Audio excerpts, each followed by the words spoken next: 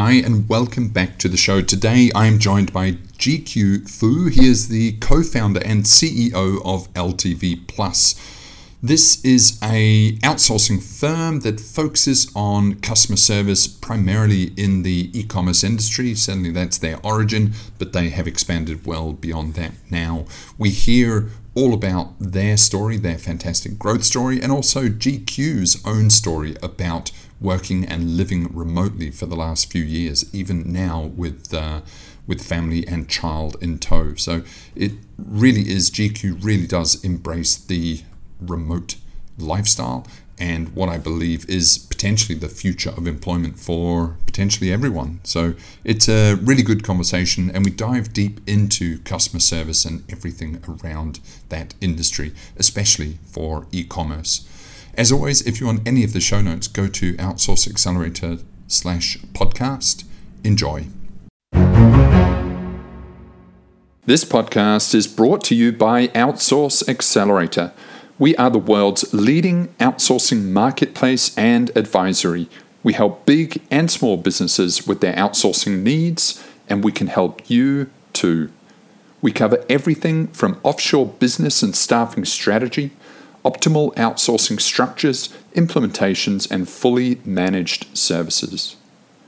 If you are already outsourcing, about to start, or are somewhere in between, then we can ensure that you get the best from outsourcing.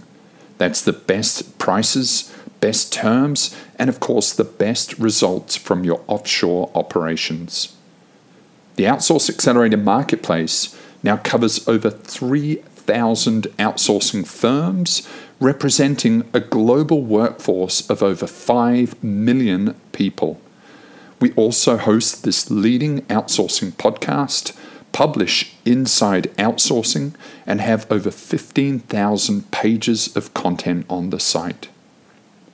Because we span the entire market, we can ensure that you get the best deal possible. Get in touch today. Visit us at outsourceaccelerator.com/quote.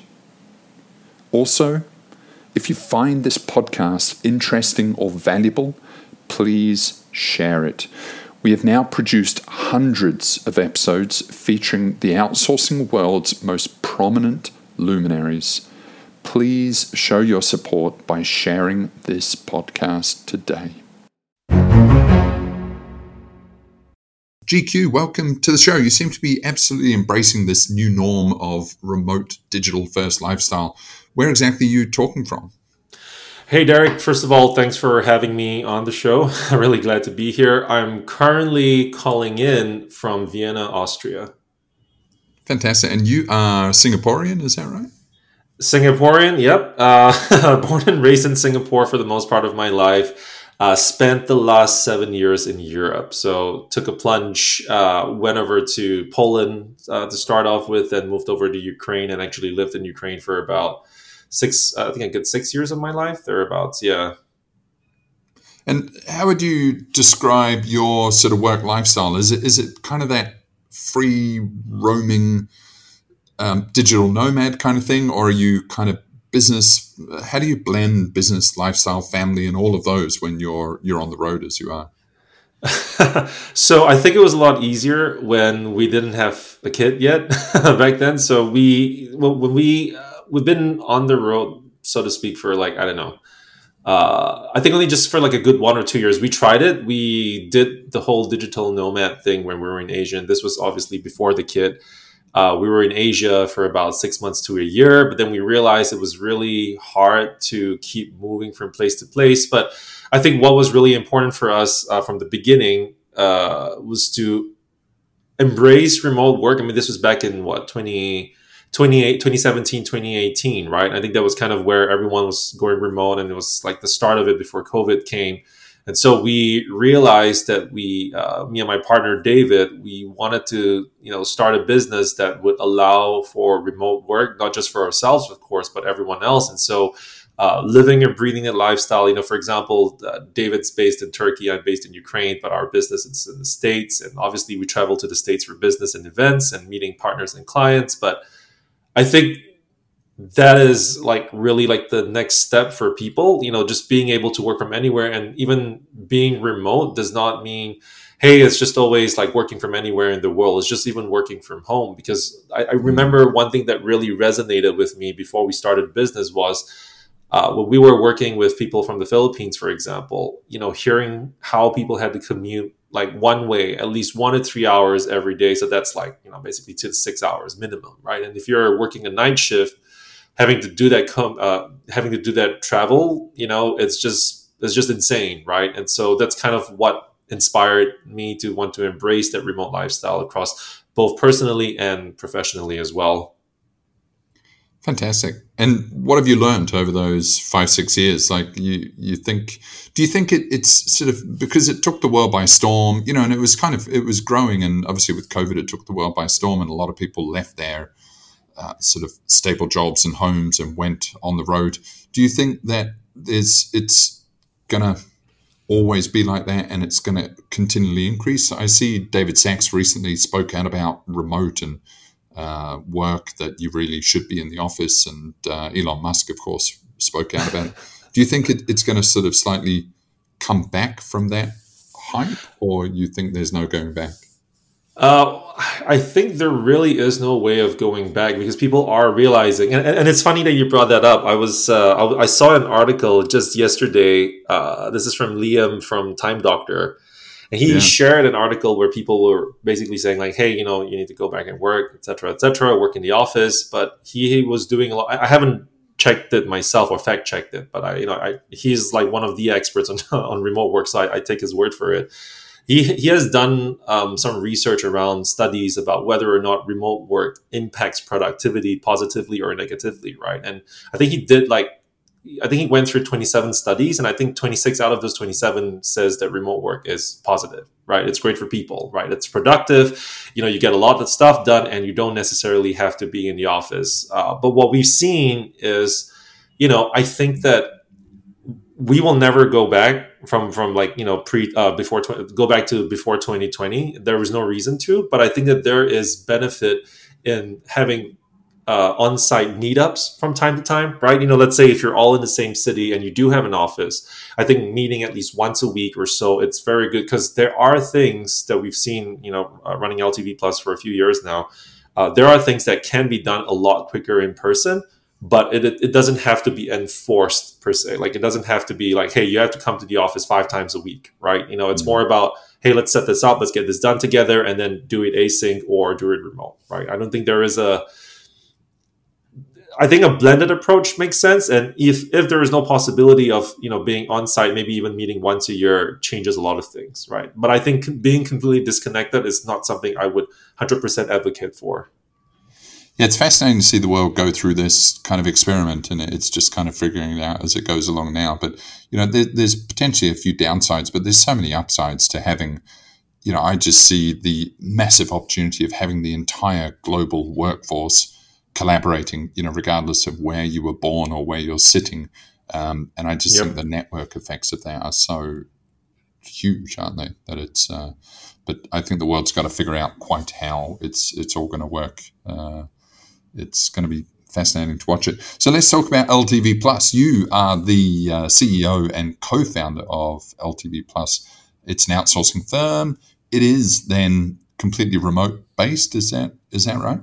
That is correct. We started with the idea of being 100% remote. We did have 1 or 2 offices in the beginning, one of which was in Ukraine because I was based there, and one was in Turkey because David was based there as well. But no, we've never had an office. We shut even those 2 offices down before 2020, just before COVID really hit us, right? So 100% remote. Everyone works from anywhere in the world at this time. That's amazing. And it focuses, so you tell me, it focuses primarily on customer service. Do you want to tell us exactly the sweet spot for products? Yeah, for sure. So LTVplus, in the name, LTV stands for lifetime value. And this is where my partner David came up with the name, because the idea was to basically increase your LTV, your customer's lifetime value. And how do we do that? So we started off just offering live chat services with the idea that not only could we provide support, but we could also take on pre-sales questions, right? And ideally increasing conversion rates through live chat, starting off with e-commerce and moving on to other industries as well. But we started with live chat, and we gradually transformed into a full omni-channel customer support service, meaning we would operate from a single help desk or a help desk that's integrated with different channels that you have, and be able to respond to chat, email, anything text-based and also voice-based, right? Because the idea being that we want to see the entire journey or experience or interactions of a customer with a brand that we support. Because I think this is now I think it's a lot more common than it was a few years ago. But before, people would have like, hey, I have a help desk and I'm using a separate software to do maybe I don't know, like social media. And so the experience was like, hey, I already hit up your customer support on Facebook, but then you're repeating the same question. And so, with the idea of omni-channel, we want to remove that, right? And so we provide omni-channel customer support. Our agents are trained in, text and voice. And when I say text, it means chat, email, or SMS, and so on and so forth. And that's really one part of LTV Plus. And then outside of customer service or support, we also offer fill payment recovery services. And that's where because we saw that there was a gap where while subscription businesses were using dunning software, right? You can use tools like Trendbuster, for example, or if you're using Profitwell, or you're using Recharge, if you're working with e-commerce, there were basic forms of dunning, right? It would send out emails or maybe even SMS. I believe through Trendbuster you can do that, but that's purely automated, and it does a significant amount of recoveries. But what about those that fall through the cracks, right? Do you have someone contacting them, be it through SMS, be it through email, or be it through voice? And that's where we, funny enough, a client of ours actually requested for that service, and then we started it from there and started doing fill payment recovery as an extension of increasing customer lifetime value. And of course, there's also, from the shopping cart perspective, there's also, cart abandonment recovery, which can be achieved through text and email as well, with a human specialist. And it sounds like the original focus was on e-commerce, which of course a few years ago, that was kind of, everyone was talking about e-commerce. Was that the origin, and are you still sort of firmly focusing on e-commerce, or is it any customer service generally now? Yes, the origin, you're absolutely right. So when we did live chat, that was purely for e-commerce to start with. Again, this was 2017, start 2018, and that was when it was really taking off. And of course, as we know, 2020 was crazy until 2020 and 2021. So we started off in e-commerce, but we gradually branched out. We're supporting SaaS businesses, streaming companies, you name it, security software. So it's a wide range of clientele at this point. Although, I'd say that still one of the majorities is e-commerce for us, since that's where we started, and that's what we're really, that's kind of just grown organically over time. Got it. And I assume, like a lot of the e-commerce businesses, they're relatively smaller, and they don't they don't really have kind of a sophisticated business necessarily. And I suppose they are grateful to find someone like you, where you can just take all of that off their hands, and you have the knowledge and sophistication and all of the tools, and you can sort of plug it into all the right things. And it's really quite a turnkey solution for all of that inbound, outbound customer service and sort of care life cycle. Is that right? Yeah. So we, you're absolutely right. We usually have a consultation with, with the different businesses that do come through, and we figure out with them, kind of what their setup really requires, right? Depending on where you are, like you said, like some of the businesses are smaller, some of them are, doing like, 8-9 figures a year, right? But it's a wide spectrum. But I'd say that, even for the smaller ones today, especially, 2023, it's been a rough year, I think, for quite a number of businesses. Outsourcing has been really interesting, and also figuring out, how big of a team do you really need? And so it goes all the way to starting from a fractional agent where it's like, hey, can you just do like 20 hours a week for us to get on customer support, all the way up to, hey, we need a team of like 20, 50 people. Can you help us with that? Right. But I think outside of just having humans, like having obviously specialized agents and taking the best practices across the board and helping each client out. I think there's also the question, and I think a really big topic that's come up. I mean, everyone's talking about it now, and it's how do you implement technology to help you with customer service today, right? And there's a lot of talk around AI, and it's really amazing what some of the new startups are doing today to help customer support with AI. Yeah. Let's talk about that. But first, with the e-commerce, so have you seen it come off the heat a little bit, and are you seeing still, good, like, how's that market going generally? It seemed to really kind of struggle. All those e-commerce aggregators and stuff sort of imploded a little bit, didn't they? Yeah, it's interesting. I'd say that it's cooling off. You're right. I think cooling off is a really good way to say it. But there are some verticals that are still growing at this time, which is really interesting. So there are. I would say that it's kind of evening out across the board. So you don't have that crazy growth anymore, as we saw 2 years ago, 1 or 2 years ago. But now it's starting to even out. But still, I would say that e-commerce is still growing. It's just at a more realistic pace, I think, than what people are used to. So if you were to compare your growth in 2020 or 2021, you're definitely going to be disappointed, right? But if you were to look at it across the board, as long as your business is still growing today, it's still going. It is possible. But I would say that, yeah, I'd agree that it's cooling off at this point. And how do you see its awareness of outsourcing? I see e-commerce as they're highly advanced in terms of using global workforce, and in fact, I would think that very few of them actually use localized staffing. Everyone is sort of using VAs and offshore staff and all that. Would you agree? Whereas if you're sort of talking to plumbers in Minnesota or accountants in Brooklyn, they're still kind of old school, but e-commerce has always sort of embraced the global workforce.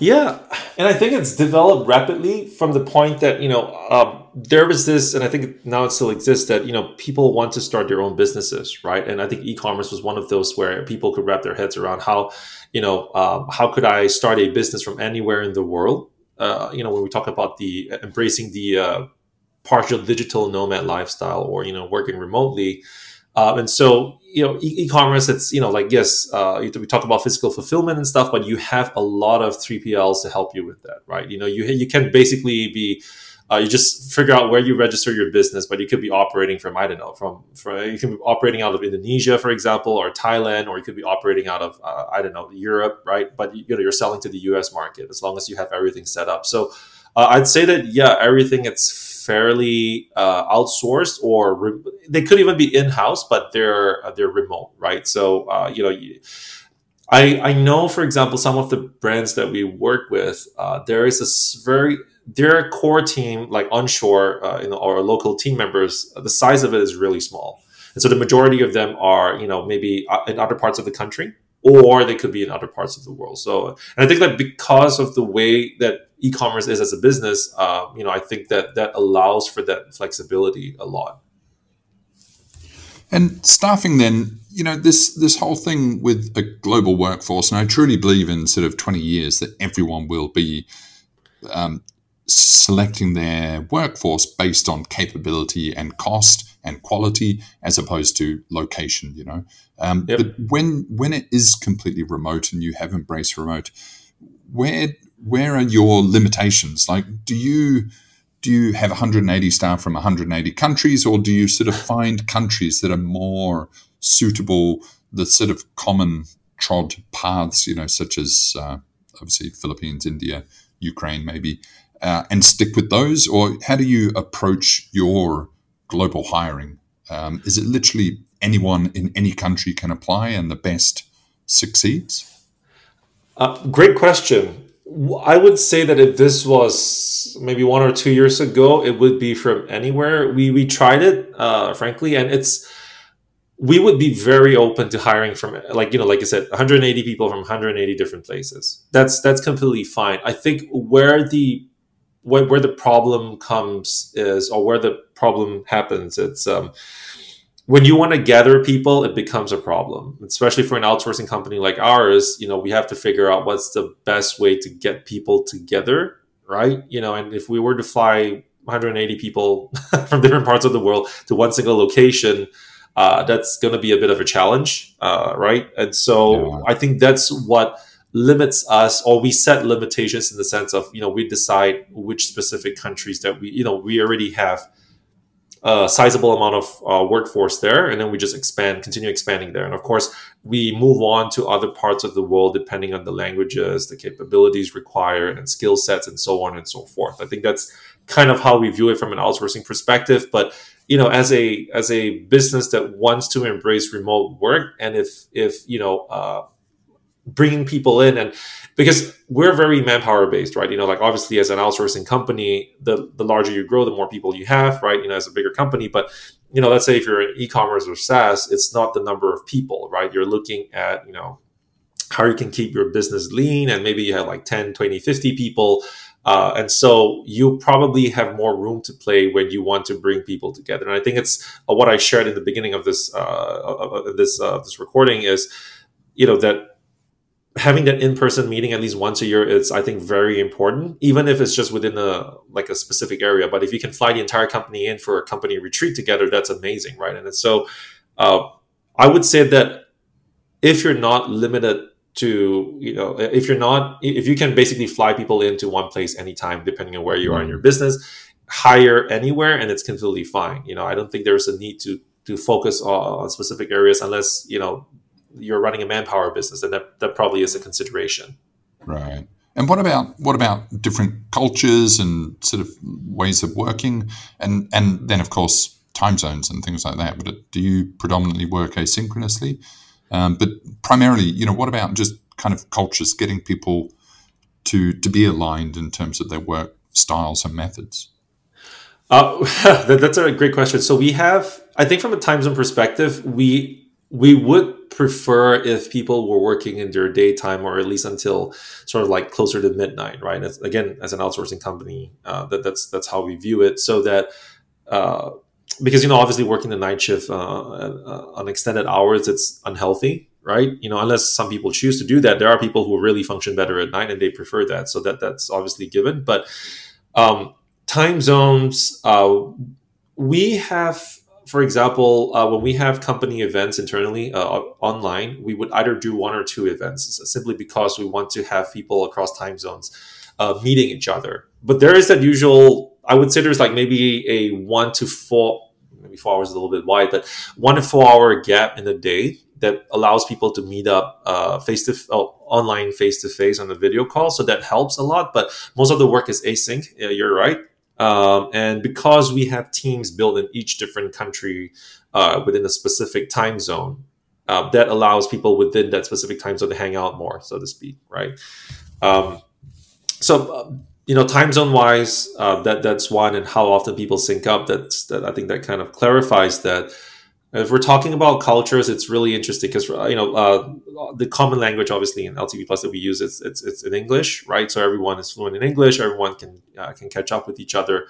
And what we do to help people understand each other better is also understanding, hey, what's interesting and different about each other's cultures. There are exchanges once a month, for example, or every quarter, right? So people understand more about their teammates that they're working with from halfway across the world, and not just be stuck there. And I think what's interesting is when people first join a company like ours, they may not necessarily be used to it because they're used to working in a company that's, let's say, with they go to a physical office, right? So everyone's basically from that country, or they're not used to like having that those differences. But I think that because once they come in, they go through the onboarding, they meet people, there is that gradual acclimatization that happens within the first month, right? And after that, I think people sort of get used to the new work style, and that it's pretty much very open. You can chat with anyone, and I think there is some learning and unlearning to do as a result. So I think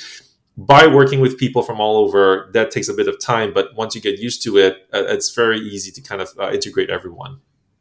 Yeah, it's fascinating, isn't it? And typically then, would your clients work with allocated staff, which is the sort of staff leasing, staff augmentation model, where, they get, I don't know, Jimmy in the Philippines and Jackie in Central America to manage their customer service requirements? Or is it sort of, are you sourcing from a pool and you are providing the deliverables and the staff are not necessarily, working directly with the client?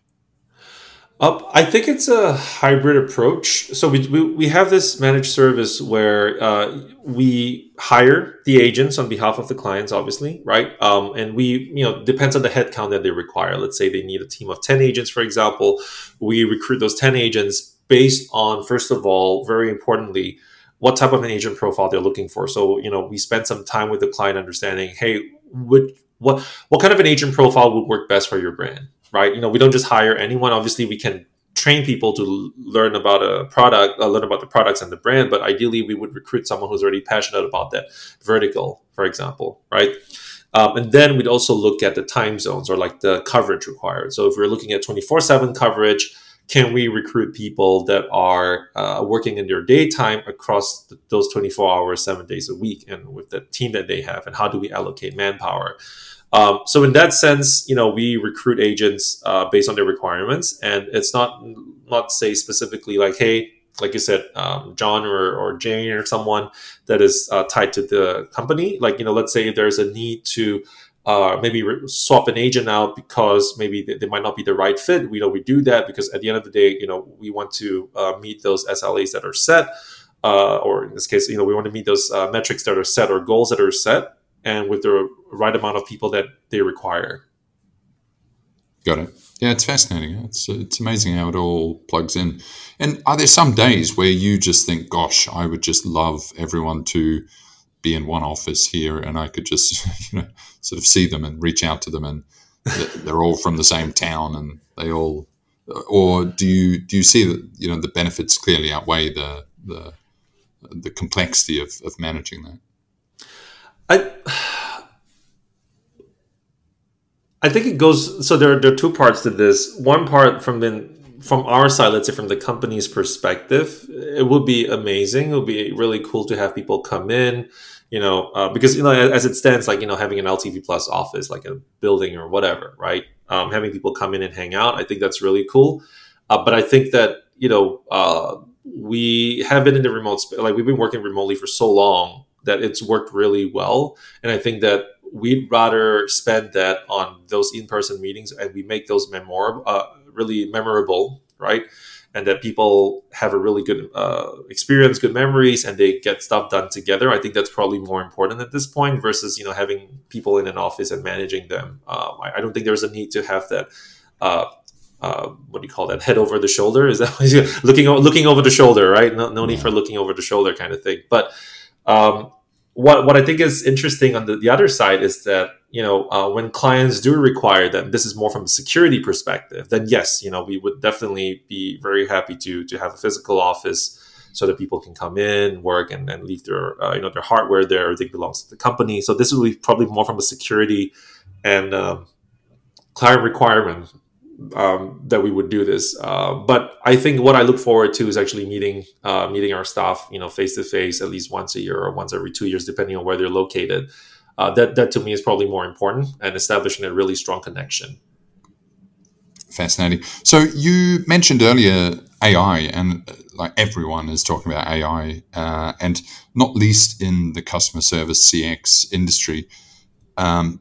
And I think the industry is a little bit fearful that these AI bots could take over, at least some of the more basic customer service roles.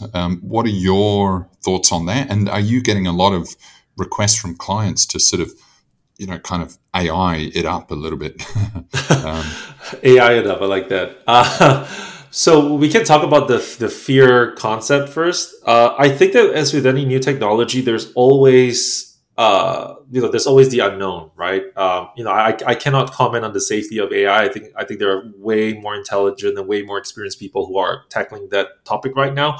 But on the topic of customer service and customer experience, I don't think it will destroy jobs per se. I think it's going to enable people to do more.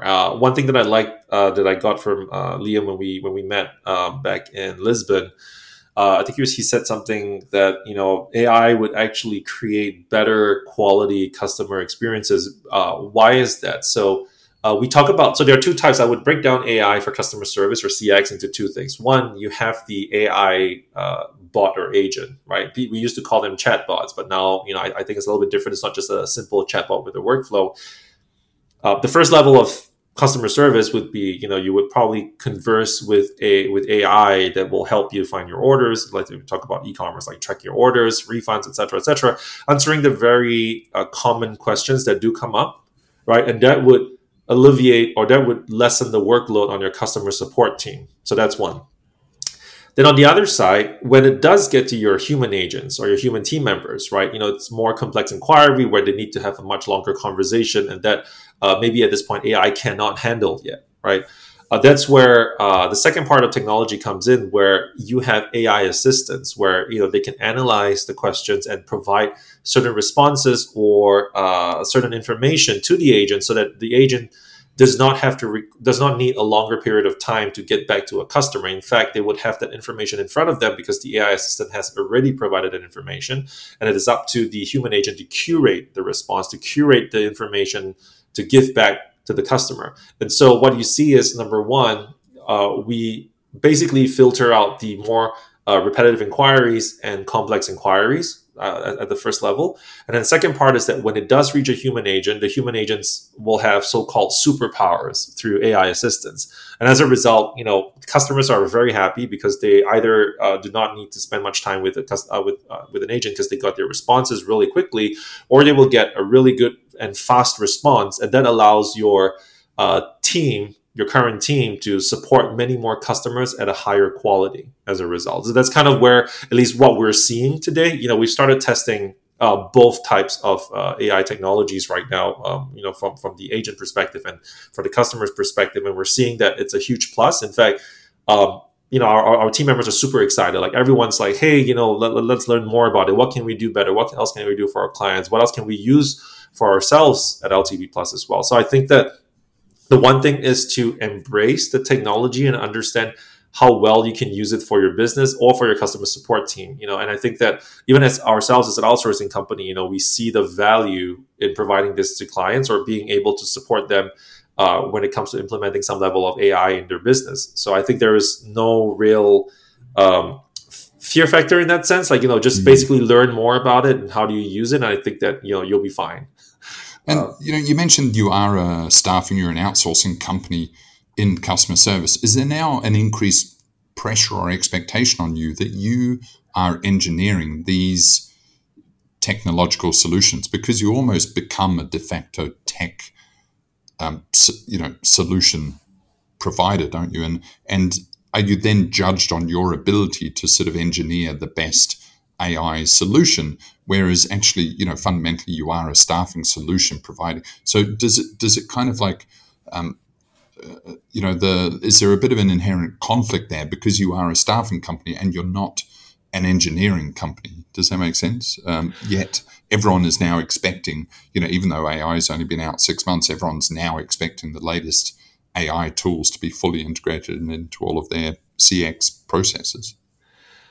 Great question. So I think, first of all, it is definitely our responsibility, even though we are a customer service staffing company, to learn more about this technology and also be able to recommend. We don't develop our own proprietary technology, but we do work with a lot of great partners. And the moment we saw that these different startups were coming up, we're like, hey, we want to learn more about what you have so we can offer it to our clients too. We're out there talking to partners every day, like saying, hey, can we test out your technology? How does this work? Who can we apply this to right now within the clients that we support, right?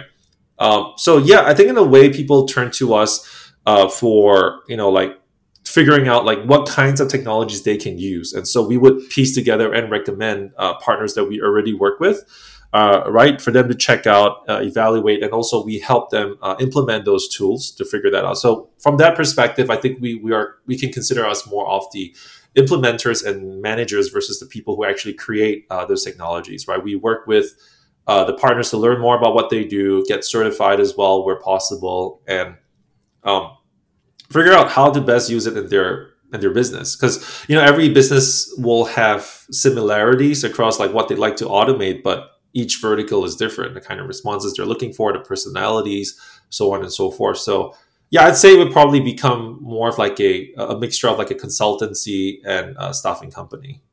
Mm. It definitely, and you've seen that with CX, customer service generally. Like it used to be 20 years ago, it was sort of very straightforward, but now it's highly complex, isn't it? Not just the fact that it's omni-channel and you've got to manage all the channels, but it's also social media, it's also all of the tools, it's also the sort of outbound kind of branding aspect of things, as well as the inbound client solutions. It's just expanded massively, hasn't it? And the complexity of what it represents is huge as well.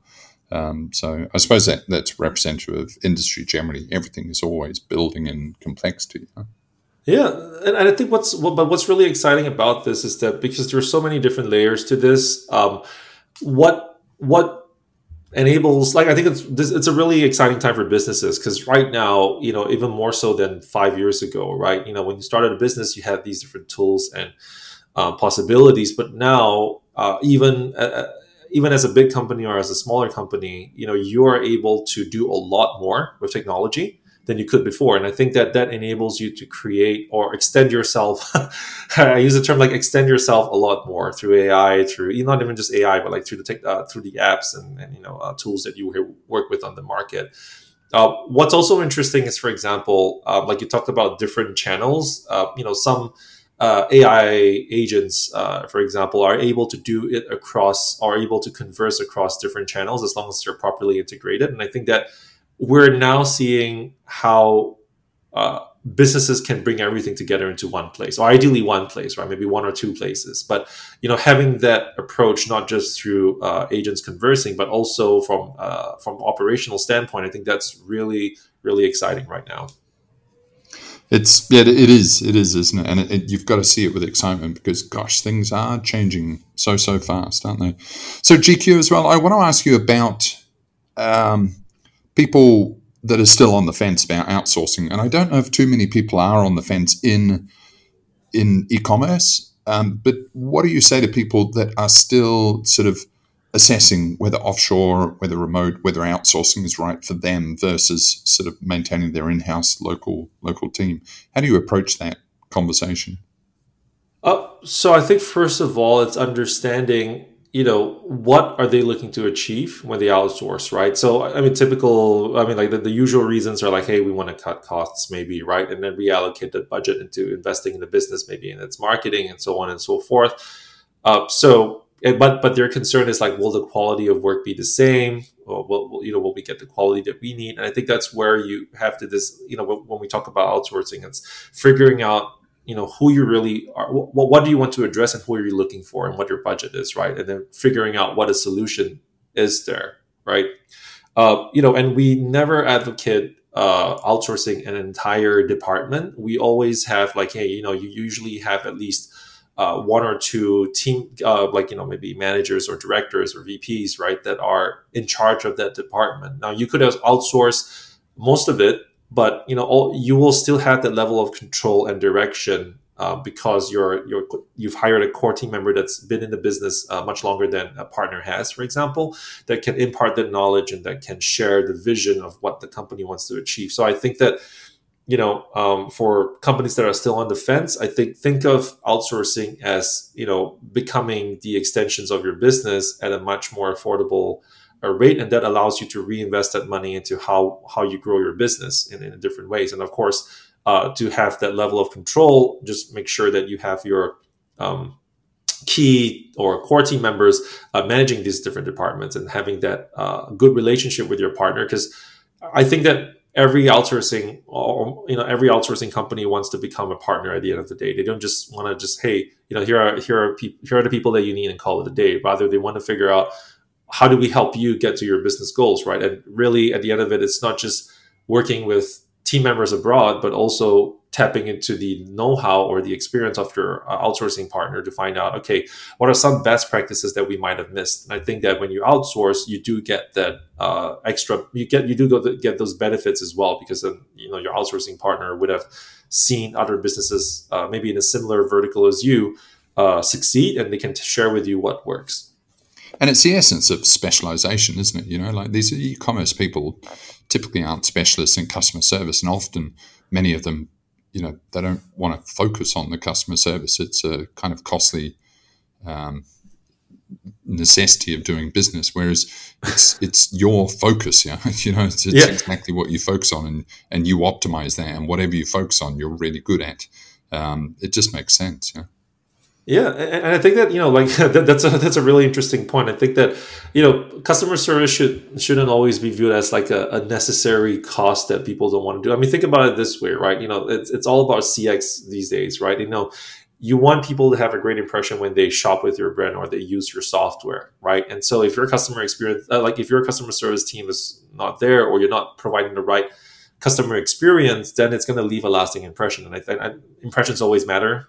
And I think that that's something that people, I think it's changed now in 2023. I think a lot of people understand the importance of it. And I saw a post the other day on LinkedIn where, someone was saying that customer support is a career now. People used to have that, I guess, they had this stereotype before where it's like, CS is something that progresses on into customer success or whatever. But today, that's different now, right? Customer support is a great career to look into as well, because it matters the interactions that are being provided. It matters how you deliver those experiences, or how do you support that overall CX strategy of your business. And if people are still on the fence, but they want to try, how do you suggest people, do that on-ramp successfully? If they start with one person and the person's disappointing, then they could sort of see the whole outsourcing thing as a failure. So do you suggest starting with a small team, or how do you kind of ensure that success and get an early win to build confidence?